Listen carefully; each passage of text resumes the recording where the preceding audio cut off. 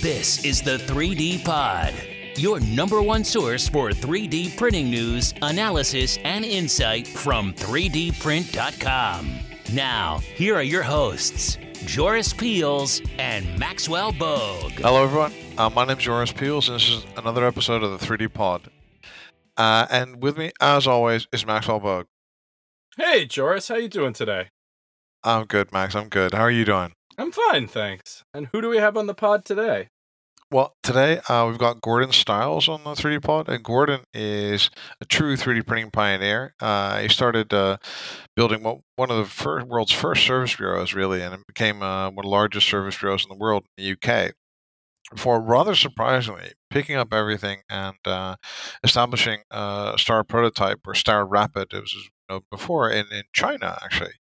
So he's gone through many entrepreneurial lives and a true pioneer, and I think he's got some really interesting stories to tell us. Welcome to the 3D Pod, Gordon. Great to be here, guys. Thank you very much for having me on your pod. Okay, anytime. Yeah. First off, Gordon, when you started, it was a very, very long time ago for 3D printing. You were one of the first people to start a service bureau. When was that, and why did you get started? Well, if anyone who watches my latest videos will see how much grey hair I've got, then you can imagine I got going a little while ago. I bought my first 3D printer in 1993, and I'd already sold out my 3D printing company by 2000, probably a decade before most people even realized that 3D printing was even a thing. It was a while back. So yeah, there's a few stories to go with that. What did you have for your first printer? In 1991, I was watching our technology program in the UK called Tomorrow's World, and British Aerospace had bought an SLA 250 into the UK, and I watched it, and I was absolutely blown away by it. It just looked like some kind of way out there Star Trek kind of magic. And a couple of years later, I'd got pretty sick of my little jobbing engineering company, and I just decided one day I want to look at this 3D printing thing, see if I can get involved in it. So I got in touch with 3D Systems down in London, went down there and had a look at an SLA 250 they had in the showroom, and I said to the guy, "I'll take that. I want that. That's amazing. How much is it?" He said he said normally it would be £250,000. But this one's going for £168,000. And I said, yeah, I want that. He said, so how are you going to pay for it? I said, well, I don't know because I haven't got any money. So it's like, and actually years later in 2004, so this is like more than a decade later, he ended up working for me, this guy, Andrew Chantrell. He was the managing director of 3D Systems. Maybe you know Andrew. But he ended up working for me in another company, and I remember him saying over a pint of beer, he said, when you turned up there with your girlfriend and your baby in tow, and you said, yeah, I want to buy it, and you hadn't got any money, he said, I thought, this guy's insane, he's never going to buy a machine. And he said, you ended up being our best customer in the UK. So I love it, though. So you basically tried to buy the showroom floor model, huh? To get a discount. Yeah, well, I wanted to get it in a hurry. Right. I said, how quick one of these things? He said, it'd be 6-12 months. He said, they're very, very popular, which they were actually, globally speaking.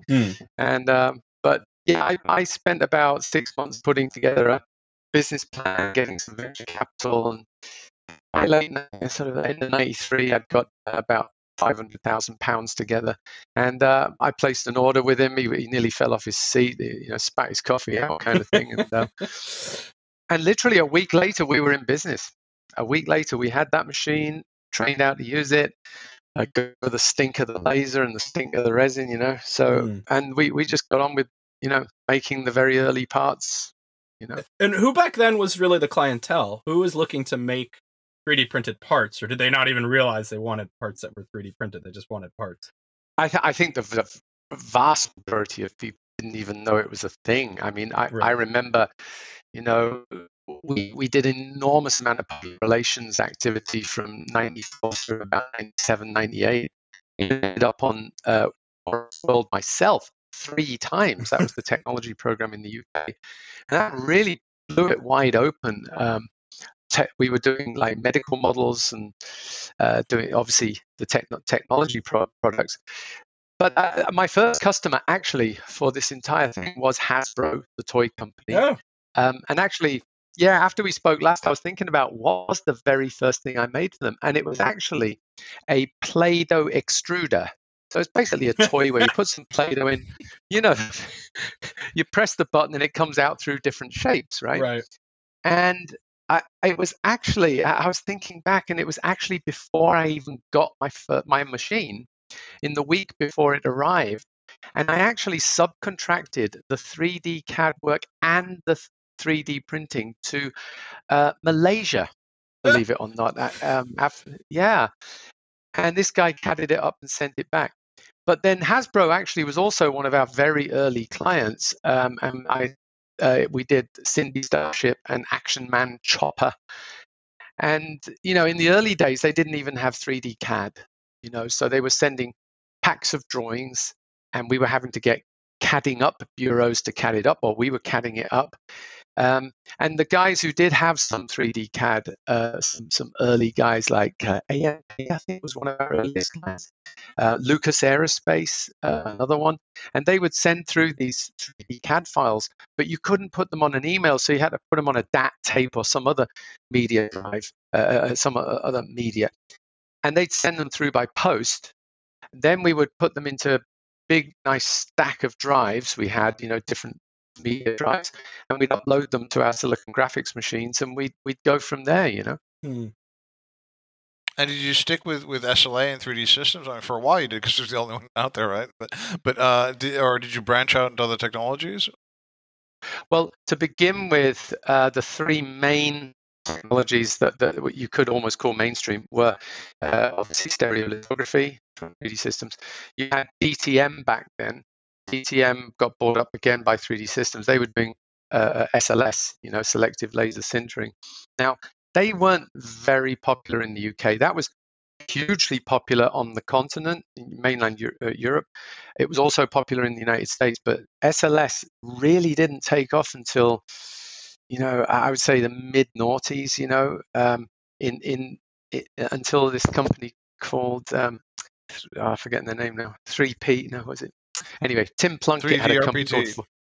Yeah. So Tim, that's right. So Tim Plunkett, which his name has 3 T's in it, hence the 3T RPD, right? But he made it quite popular in the UK. But before that, you also had FDM from Stratasys, obviously. But there were, you know, really the only one that was of interest to me was stereolithography, because it was the most precise one.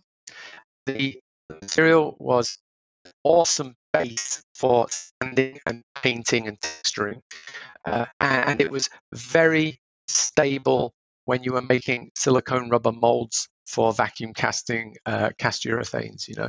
So that's why I loved stereolithography so much. It was as a precision engineer by background, that's why I like stereolithography, and the fact that we had to make silicone molds. Really, anyone who's really good at vacuum casting will turn their back on SLS because of the porosity of it. You know, as soon as you pull a vacuum, you're going to start pulling the paint up, blistering stuff, you know. So you end up having to backfill the SLA in a vacuum, in a tub of resin the SLS, I should say, to get it to not be porous. You can't really use it. And FDM, again, you can't use for vacuum casting. So for me, the only real mainstream system back then was stereolithography. Of course, now you've got, you know, the sort of multi-jet fusion systems, which are a lot better for it, but still, I love SLA. Even today, I won't buy anything else for my masters, you know. And the things like so vacuum casting, masters, those are the big businesses for you at the time. Did you guys use innovation to get ahead, or or marketing, or how did you get ahead in that time? Yeah, so we actually, so I was a precision engineer, and everybody else who was in the market weren't.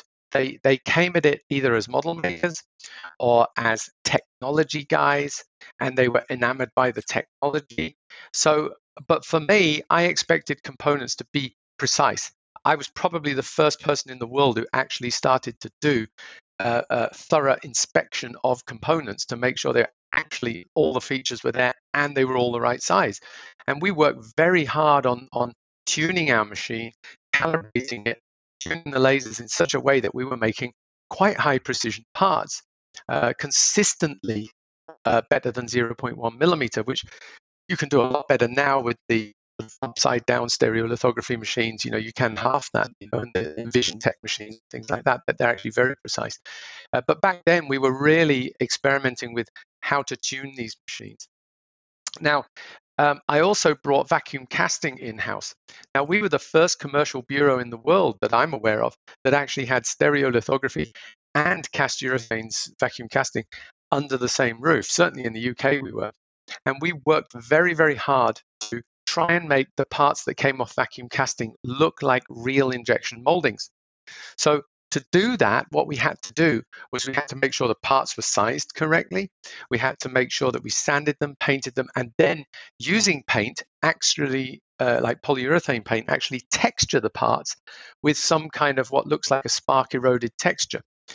And then what we would do is make the silicone and pick up that texture. We then also did an enormous amount of work in the mid-90s in which dyes, whether was it draftsman's inks or what other kinds of dyes we could find, to find out which dyes were the most stable in polyurethane, so that we could color them in mold and texture them in mold, so that when they came out, we didn't have to do any secondary finishing on the A surface of the part. All we had to worry about was getting the gate off and the risers and things like that, tidying up the inside. And these parts really, really looked like real injection moldings even from the mid-90s. And it took 5 years or so for that concept to propagate across Europe. And certainly even by the mid-noughties, I was going around places in the US and still not seeing textured in mold and colored in mold. And a lot of people were still painting their vacuum castings, make them look realistic, and that's an enormous waste of time, money, and effort, I think at one point there was somebody who didn't actually believe that your prints were real or that they were actual 3D prints. Yeah. So we did these clamshells for a drill gun, and I actually went out and bought the real drill gun, took the clamshells off and put my clamshells on it so that I actually had a working drill gun, right? So I went over to France, I think it was 1995, something like that. We got invited by the French Rapid Prototyping Association. The chairman of the association was there, and there was about 20, 30 guys in this room. We were all hungover. I mean, the French are very, very, very liberal with their hospitality, let's put it that way. So I think they were trying to poison us all so that we didn't notice, how boring the event was. But I stood up and I showed this stuff off, and the guy got up and he came over and he looked at it and he picked it up and said, "That's an injection molding. This guy's a liar." Now, I didn't know what he'd actually said. I just saw all the people in the audience turn whiter than they already were. And was there gasping? And the guy was made there audible gasping? Yeah, they were like, whoa, because the French and the British don't get on very well. Right, no. So, so I opened it up, showed them the castings on the inside. Of course, as soon as you looked on the inside, you could see the tessellation, the stair-stepping effect of the stereolithography master model that had made the silicone mold. He was just shocked that this really was a vacuum casting, and stormed out, and and the British win another battle. Yeah. Oh, that's beautiful. That's beautiful. Yeah, that's a good one. And so after that, well, you became like the UK's largest service bureau, I think. And do you have any idea why? I mean, okay, you had some innovations. That's good, right? You took a long time to do those innovations. I think that kind of patience is also good. But do you think there's other reasons what made you successful in that early period? Marketing. I mean, Really? this industry has always been and will always be about marketing. And the reason for that is that we are literally like drug addicts in our industry. You get an order and then it's gone. You work on it, it's gone. Then you have to get the next order and the next order and the next order. And it's almost like you're scrabbling around for the next fix. So the guys who are successful at this, and you can see it more and more and more today with all the sort of digital platforms, the instant quoting guys and all these. I mean, these guys are literally, some of these guys have been funded to the tune of 100 million, 75 million, another one at 75 million. I won't say any of the names, but you know who I'm talking about. These guys are throwing hundreds of millions of dollars at literally buying market share, and they do it pretty much exclusively through Google AdWords. Now, we didn't have Google AdWords back then. I built my current company, StarRapid, on Google AdWords to begin with. Now we use a lot of other tools, but back then it was traditional marketing. I mean, we were literally, we didn't have an industry magazine, and a friend of mine actually created one, and it became Rapid News, and now you know it as TCT, okay, TCT magazine. Now, the guys who bought Rapid News from my friend actually came to me and said, look, we've got this magazine. And I said, yeah, I know. He said, we want to get going with this and we want to make it something, but we got no long-term advertisers and stuff. I said, okay, so how much would I have to pay to have a whole year, 4 quarter pages per issue every month in color? Ooh. And the guy said, well, yeah. So the guy said, look, if you give me £10,000, I will do that for you because I really need the cash now. And if I've got someone like you advertising, it will be like, bait on a hook, and we'll be able to draw in some people because obviously you're one of the leaders in the industry. And so that's what I did. I sent him the money. And for that first year, we had 4 quarter pages per issue in color. It was the first color advertising in our industry in the UK. And that advertising campaign was so successful. It really was. And then it went on to, I had a PR consultant, old lady called Sylvia Evans, wonderful old lady. She passed away a long time ago. And she said, right, we're going to London and we're going to meet editors. I said, that's good for me. She said, damn, this stuff's sexy. We've got to get this on front page of every technology magazine in the UK. And so we did. We went down to London and we did breakfast with one editor, lunch with another, and afternoon tea with another. And over a period of a week, I think we got through about 11 or 12 editors. And every single one of them, she said to them, this is very technical, guys, very technical. He's very technical. Good engineer is Gordon. He can write a few words for you. Just tell us how many words you need. And they'd be like, I need 200, I need 500, I need 1,000. And I basically had to write the same story like 11 times at different lengths, send it through. Seriously. And they printed them verbatim. Right. I mean, literally, they put their name on it and just printed it, And that led to BBC. That led to 3 times on the technology program, inside back page of The Engineer, which is a huge coup, because inside back, I was the first engineer who was not a qualified engineer, i.e. didn't have a degree, to be on the inside back page of The Engineer magazine. And we made News at 10 on BBC, where a stereolithography skull literally appeared instead of the globe in the middle of the studio. It was one of the first virtual globes they had in the studio. They had the bloody skull rotating in the middle of the studio. When it came on, I was sat at home with my friends and my wife and that, and this thing came on. I went, "Oh my God! They replaced the globe with the skull. Oh, that's insane!" And the next few days was just crazy because I had people ringing up from all over the UK, and one guy rang me up. I have to tell you this story. This is insane.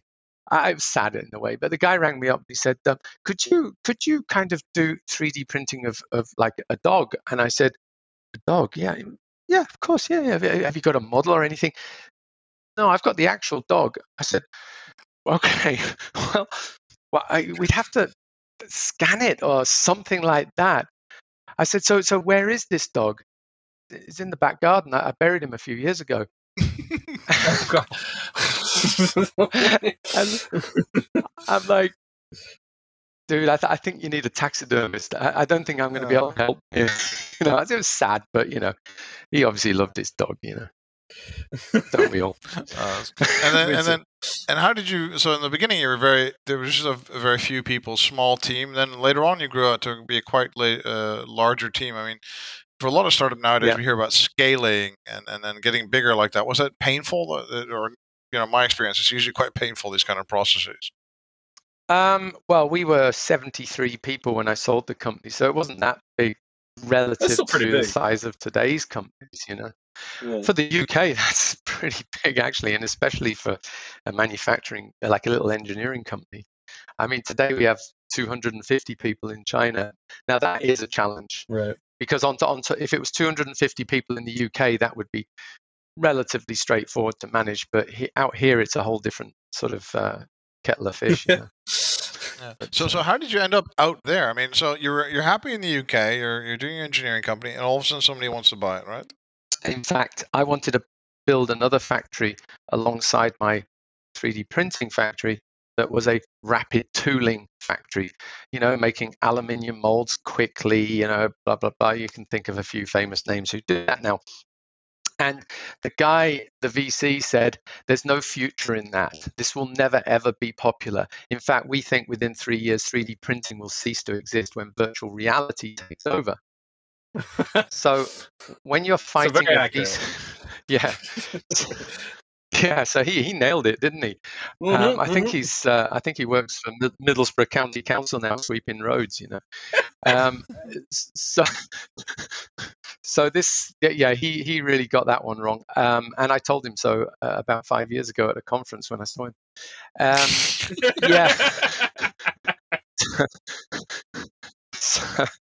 So, this guy got it wrong. But I couldn't get the money out of these guys. I needed £1 million. Right. I mean, can you imagine trying to raise $1.5 million in America for 3D printing in the year 2000? There'd literally have been. Why do you only want $1.5 million? How about 10 million? What's give me 10. Do you not have any ambition? Yeah. But UK is very backward when it comes to the financing of anything to do with real business. And of course, if you imagine if I'd walked in with a .com business plan, I could have raised 10 million on a business plan without even having to have an actual business back then. And it wasn't that crazy in 1999. It was insane trying to raise money for anything real back then. But anyway, I said along came ARK, ARRK, they were the daddies in that industry back then. They've subsequently failed and ended up getting taken over by the Japanese state. They've atrophied to almost nothing now. But they were the big guys. I mean, they were buying at that. I think within a year of buying me, they'd bought 20 companies in China alone. I mean, it was insane. Yeah, so they bought me out. I didn't get a huge amount of money, but it was enough I can start again. So I started a 5-axis CNC machining company, kind of going back to my roots as a precision engineer.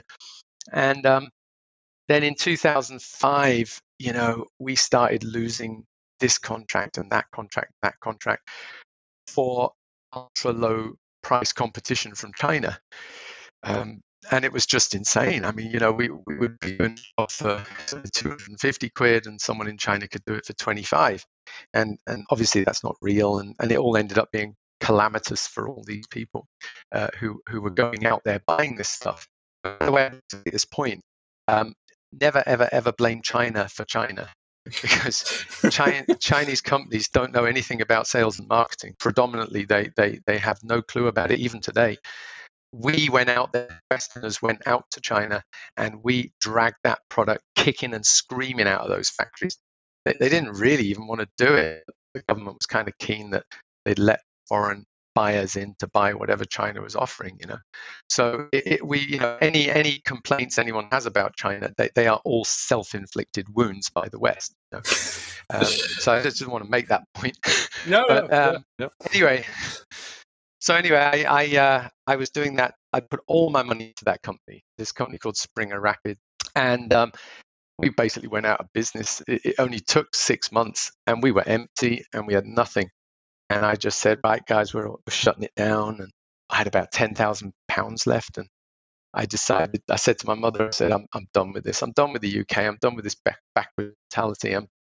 And if China's the place, I'm going to go and find out. So I got on a plane, went out to China, spent 2 weeks out in China, running around looking at 3D printing companies as it happened, because I thought, let's go see if there's 3D printing out there. That could be pretty exciting. And I realized that, you couldn't make anything in China decent for 10% of the price, but for half the price you could. And I thought, yeah, I could do this. So I went back home, wrote the business plan, started the company in Hong Kong, because you couldn't start companies directly in China at that point. You can now. And then, I got on a plane, came out here, and my first stint here was about 7 months long. And within 2 months, I was profitable. I just started trading. Was this all going on in like Dongguan in that area, or like when you first got there? Is that where you were seeing most of this happening? Was in southern China? Yeah, all the prototyping, and then they moved over the border into Shenzhen. Chinese guys started working for them, learned how it worked, sprung out, started their own companies. Guys sprung out, started their own companies, and before you knew where you were, by the time I arrived, there must be 1,000 companies in the Pearl River Delta doing CNC machining of ABS. And it was almost all ABS at the time. I mean, everybody was doing ABS. But there were a huge number of 3D printing machines here, a disproportionate number. And I was kind of surprised as to why there were so many 3D printers. And yet it seemed so difficult to get anything 3D printed. And it turned out the government had actually bought a lot of machines and put them into these government-owned institutes to kind of prime the pump, so to speak. And then they try and get guys to come in and run these institutes for them on a commercial basis. But then when the lasers ran out, we were faced with a bill for $20,000, $30,000, $40,000 for a new laser. They were like, nah, forget that. And what they would do, they'd replace them with show lasers, and they'd fill the tanks up, not with resin, but with paraffin. And they literally have a half-built part in there just to run the show laser on. It was just like insane, a laser pointer, essentially. Like, yeah, basically just the sort of laser you'd put a little show on a building or something. They'd just put some cheap little laser in there and keep the mirrors running. It was, and so nobody, and the price of a 3D printing was 2, 3, or 4 times the price of a CNC machined model out of solid ABS. I mean, the economics just seemed bizarre when I arrived here. I never really got my head around the economics of ABS CNC machining. And so I came out to sell 3D printing and couldn't, because actually the price I could buy it at was more than you'd pay a guy in the UK or the US. And I thought, and plus there'd be 3-4 days shipment time. So in the end, I was saying, okay, let's do CNC machining. And that's basically what I did ever since. Although I am known as a sort of a rapid prototyping or rapid tooling, whatever company, 98% of everything I do is CNC related somehow, or injection molding. It's certainly not plastic 3D printing. I only use plastic 3D printing here for vacuum casting. So they never leave the country. They stay in the country, and it's the vacuum castings get shipped abroad. I was going to say, who do you see as Star Rapid's main clientele now? So we typically are 97% export, and we're working, maybe about 40% for the US, 20% for the UK, a bit of Germany, Australia, and so forth. We are typically working for sort of middle-sized companies, so 50 to 500 employees, or a division that is that kind of size, mostly in the medical and electronics industries, and low volume production mostly nowadays. What are some other technologies that you think will be really interesting, or that you're looking at the moment? Actually, one of the ones I like the most is I can't remember the name of it. It's the DMG Mori. Oh God, I can't remember the code. Yeah. That the powder, the focused powder with the laser, and then it's on a 5-axis CNC machine. I mean, that is just unbelievable. And I think you're going to see so many cool applications in aerospace, for example. So they're hybrid, you mean? Love the hybrids. I think they call it the DMG more. Not the hybrid one? Which one? It's a hybrid. It's basically a 5-axis CNC machine with a laser. I think they call it the hybrid. Conical power flow. Yeah. Yeah, I think that's the one. I always keep messing up because nobody knows. I have like 5 different technologies DMG Mori now. I keep confusing them. Yeah. So okay, and so you believe in these kind of technologies, and why do you think they're so exciting that you could the machine on the same on your printer as well? Well, I think that particular one is because you can do a vessel within a vessel within a vessel, and for space technology, for aerospace generally, that's very exciting because it's all about saving weight, and they need to get air flowing, one direction back on itself, and I think that's just fantastic. I've been studying the market for a long time, and up until a couple of years, we noticed, for example, like 4 or 5 years ago, a friend of mine tipped me off, like, do you know this company called Shanghai King? So I'm like, never heard of them, right? And they were doing, like, I don't know, let's say in excess of 10,000 SLA machines or something. And I'm like, what? How can I not hear of these people, right? And then you'd hear, like, periodically, like, for example, like there was this one service bureau that had 200 of these Xeon bright laser machines standing there, right? And I'm like, what? But we don't log these guys' sales. Like, how do we know this? How do we figure out how do we figure out how these people exist? Yeah. And there was all these companies that we had never heard of. And then I found out that rather than have like a one global 3D printing market, we actually have a China market and a not China market. And there's companies like Xeon Bright Laser, they call themselves BLT, which I think is not good, but anyway, they are kind of crossing over. Then we've got Farsoon, of course. They have an international headquarters. Imtemsys again. They are companies that are in both of these markets. TierTime before did this as well. But apart from this, there's this huge burgeoning 3D printing industry in China that we don't hear about. And part of it is patent cover, I think. Yeah. And part of it, these companies seem to just focus on the Chinese market.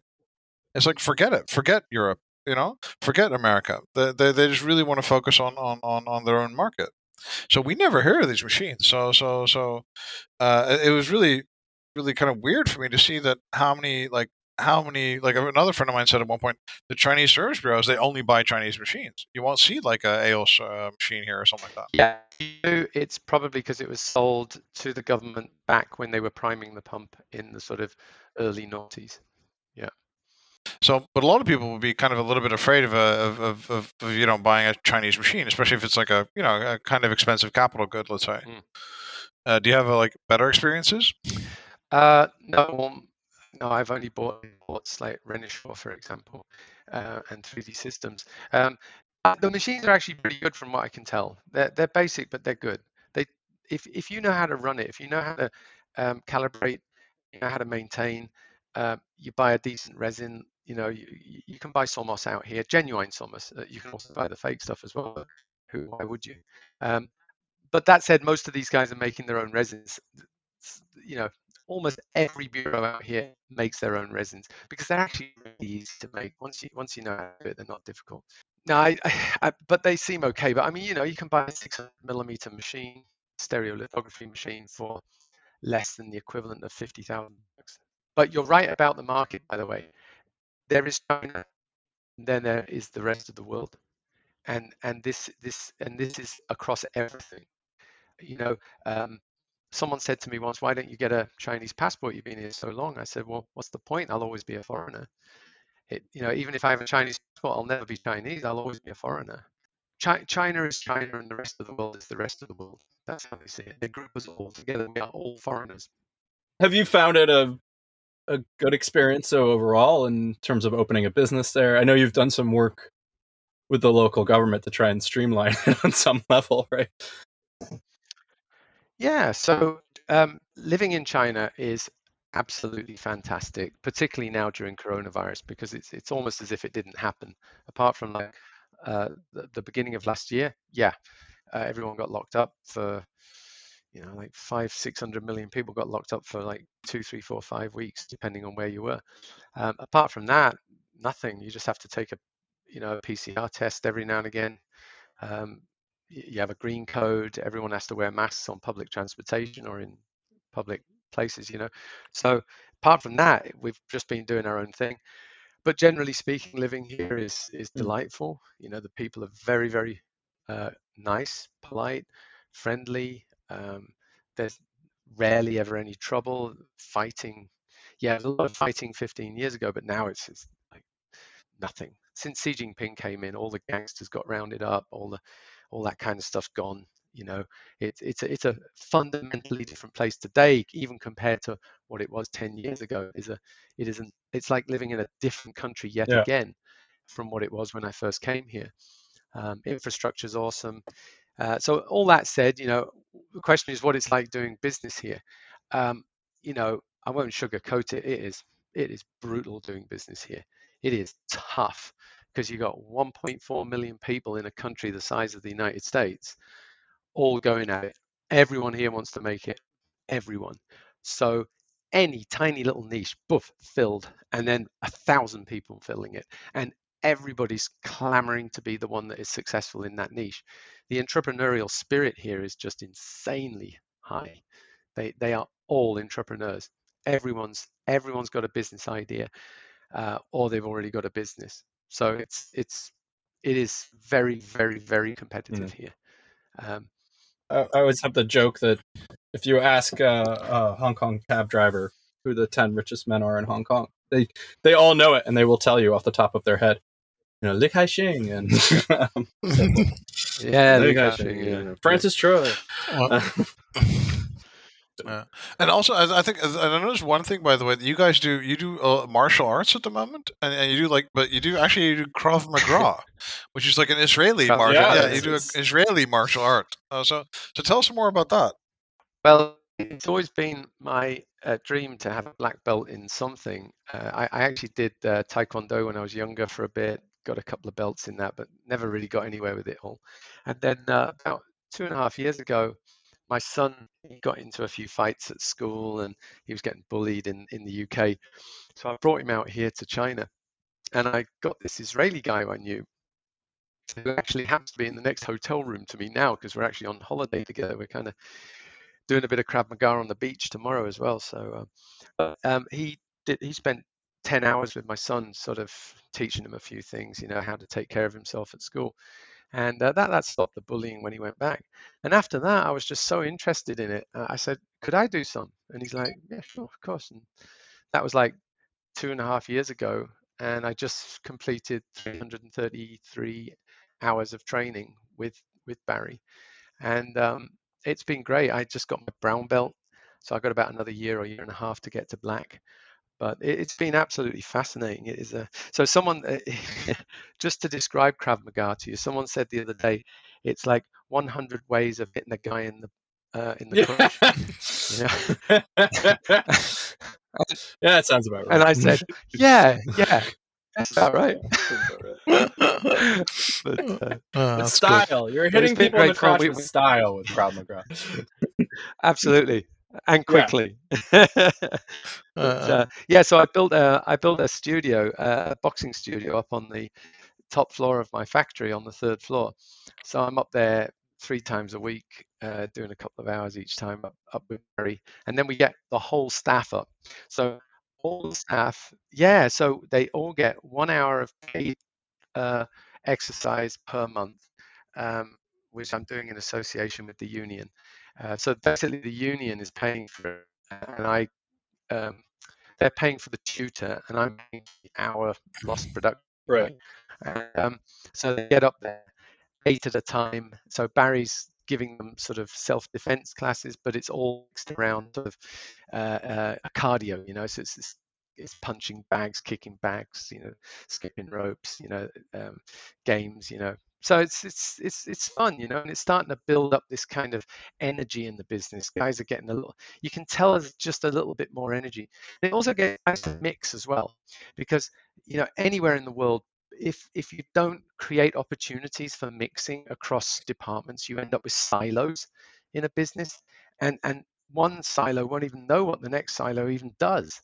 So at least I'm getting them, a little bit of pad work, where you get a guy from the engineering department and a girl from the finance department, doing pad work together, and they're like, I don't even know who this person is, but I did pad work with you. It's Right. like it's a way of getting them to mix a bit, That's cool, man. And then, what do you hope to achieve with the Star Rapid? Where do you hope to grow towards? So my goal is a productivity goal.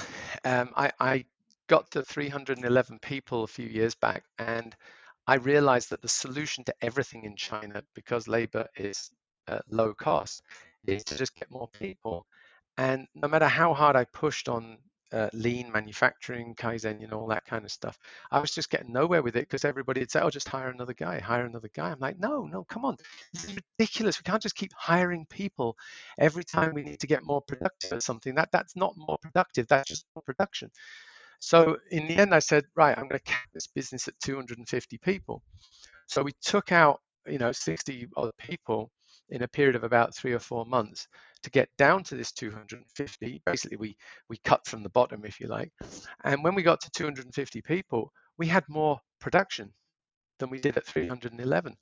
And I was like, wow, okay, so this is a good start. And since then, we've grown, here and grown there, whatever. I mean, this year we're growing about 30%, whereas last year we didn't grow at all in terms of actual sales, although we did get some more production out. Because of coronavirus, all the crashes in the West and all that kind of stuff. So anyway, so what did I do? I said, right, we need to keep at 250. So when they said I need 10 more people, I'm like, no. If 10 people are going to come in the business, 10 people somewhere else are going to go out of the business. So now I've got them negotiating, departments negotiating about who's going to let someone go so someone can come in another department. And it can actually be quite intense sometimes. But I said to them, okay, what are you trying to do here? Well, I need 3 guys for the night shift to put parts on those machines. I said, well, get a robot. Why are we, get a palletizer. Right. Do something. I'm not going to go above 250 people. So my goal over the next sort of 3 or 4 years is to double production output without any additional people in the company. Mm-hmm. So we've got a massive program going on at the moment on robotic process automation, where we basically look at every mundane task in the business and see if we can automate it. I hired a scientist a couple of years back to do AI, and that's been insane. I mean, I never thought that I would ever even be in that field, and we've already patented 7 what appear to be unique applications in our field and in the sales field. So these things, it's really pushing us as we get more and more business and we get more and more busy. It's like, I need more people. Well, I've got to find another solution here. That's my goal. It's a productivity goal, certainly for the next 3, 4, 5 years. Maybe one day we'll grow the people again, but it'll be building on a solid foundation rather than just hiring more bodies, which is never a good solution. Okay. Hey, Gordon, thank you so much for your wonderful story. Thank you for being on the 3D Pod. You're very welcome. My pleasure. And Max, thank you for being with us as well. No, likewise. This was a fascinating chat. Gordon, I hope you will join us again sometime. Anytime. Always a pleasure. And thank you so much for listening. Thank you very much. And this is another episode of the 3D Pod. And my name is Joris Peels. Have a nice day. You've been listening to the 3D Pod. For more information on what you just heard or to subscribe, visit www.3dprint.com or follow us at 3dprint_com.